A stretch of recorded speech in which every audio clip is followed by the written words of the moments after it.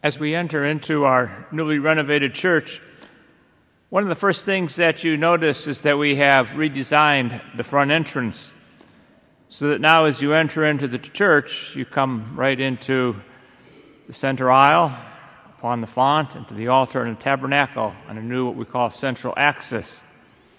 And our newly designed front entrance is called the narthex. The narthex is a Greek word, and it can have a couple of meanings. Narthex can mean to scourge or to cleanse. It also refers to the porch in the early cathedrals in the Middle Ages. It was built as a place for, in the early church, what was called the Order of Penitents, which was a real order in our church, just like the Order of Catechumens. The Order of Penitents were doing penance for their sins, for their entrance in the church right before Easter. And the narthex was as far as they could go at this time of the year. And there were actual rituals that were held in this part of the church for them. You will notice in our narthex as well that we have there a labyrinth, which is a path laid out in stone. And that pathway laid out in stone symbolizes our journey to God. And that pathway leads to the font and here into the church. On this Ash Wednesday, we acknowledge that we are penitents on a journey home to God. Ash Wednesday marks the first day of this journey. And the road may be long, and sometimes it seems like our paths are dead ends. But today, once again, we focus our eyes on our destination. In the first reading today, we heard from the prophet Joel, "Return to me with your whole heart, with fasting, weeping, and mourning." So this day is for all of us like a homecoming. Sometimes people ask, what are you doing for Lent? Or what are you giving up for Lent? And of course, there's only one thing to give up for Lent, and that is sin. The whole purpose of Lent is to prepare ourselves to renew our baptismal promises at Easter. Easter is the time when our catechumens are baptized, and we all renew our baptismal promises. St. Paul wrote to the Romans, when we were baptized, we died to the old way of life, and to begin living a new way of life. When we are baptized, we die to an old sinful way, and we leave sin behind. So the season of Lent is a time for us to die to old sinful ways and to rise at Easter out of the tomb with Jesus to a new way of life.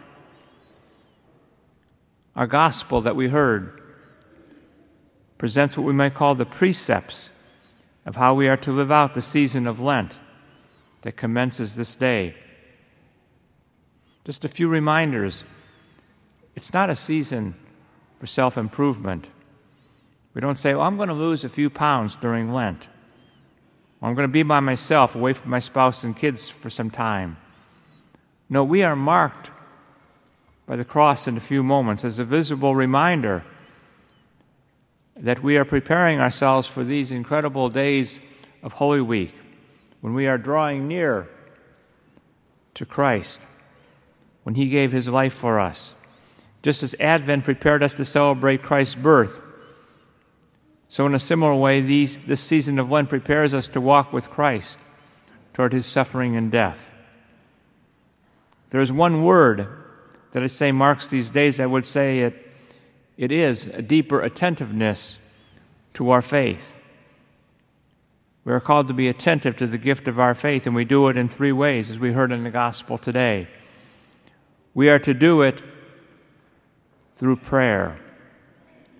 Prayer is simply placing ourselves in God's hands. There we wait, and we place ourselves at God's disposition.